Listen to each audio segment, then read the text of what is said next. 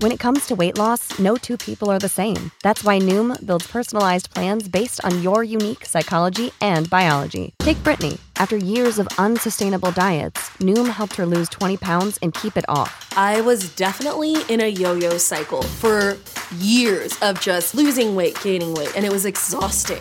And Stephanie. She's a former D1 athlete who knew she couldn't out-train her diet, and she lost 38 pounds.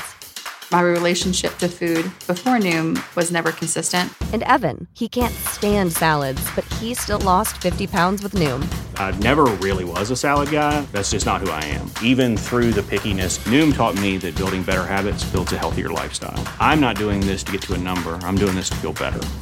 Get your personalized plan today at Noom.com. Real Noom users compensated to provide their story. In 4 weeks, the typical Noom user can expect to lose 1 to 2 pounds per week. Individual results may vary.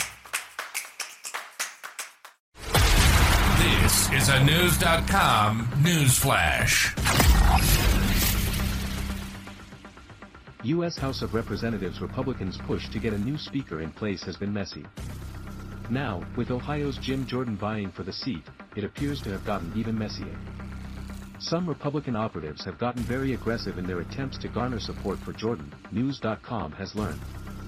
According to Politico, Republican Party bosses and national conservatives with big audiences have targeted Jordan defectors with aggression.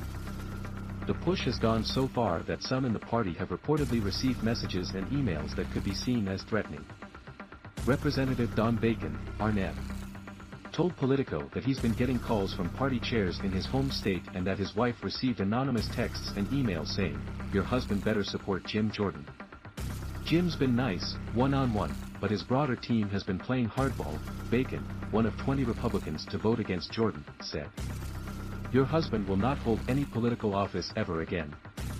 What a sick, and failure he is," a text message sent to Bacon's wife said, according to a Politico reporter.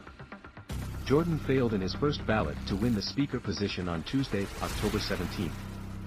Another vote was expected to take place on Wednesday, October 18. In early voting, it appeared Jordan did not meet the threshold. Prior to Jordan, Representative Steve Scalise, Republican Louisiana, also failed in an attempt to gain the position.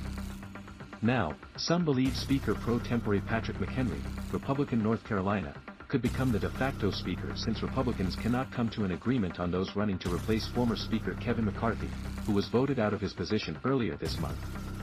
Giving McHenry further powers would allow the House to govern at a time when significant wars are taking place around the world. Aside from Bacon, other Republican representatives have reported receiving a flood of calls from conservative operatives in favor of Jordan.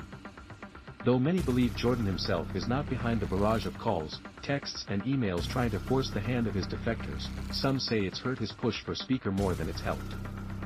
I think some of it did backfire. And I think it was to the detriment of Jim, Representative Byron Donalds, Republican Florida, a Freedom Caucus member who voted for Jordan, told reporters, according to Politico. McCarthy endured 15 rounds of voting before he was elected to the speaker position in January. His October removal marks the first time a Speaker of the House has been voted out. While Jordan failed in his first attempt to gain the Speaker role, he appears to be in it for the long haul.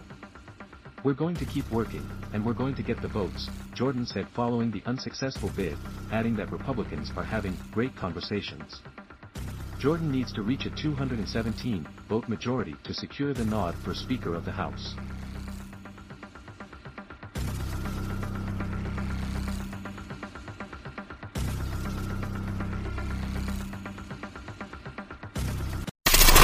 Knowledge.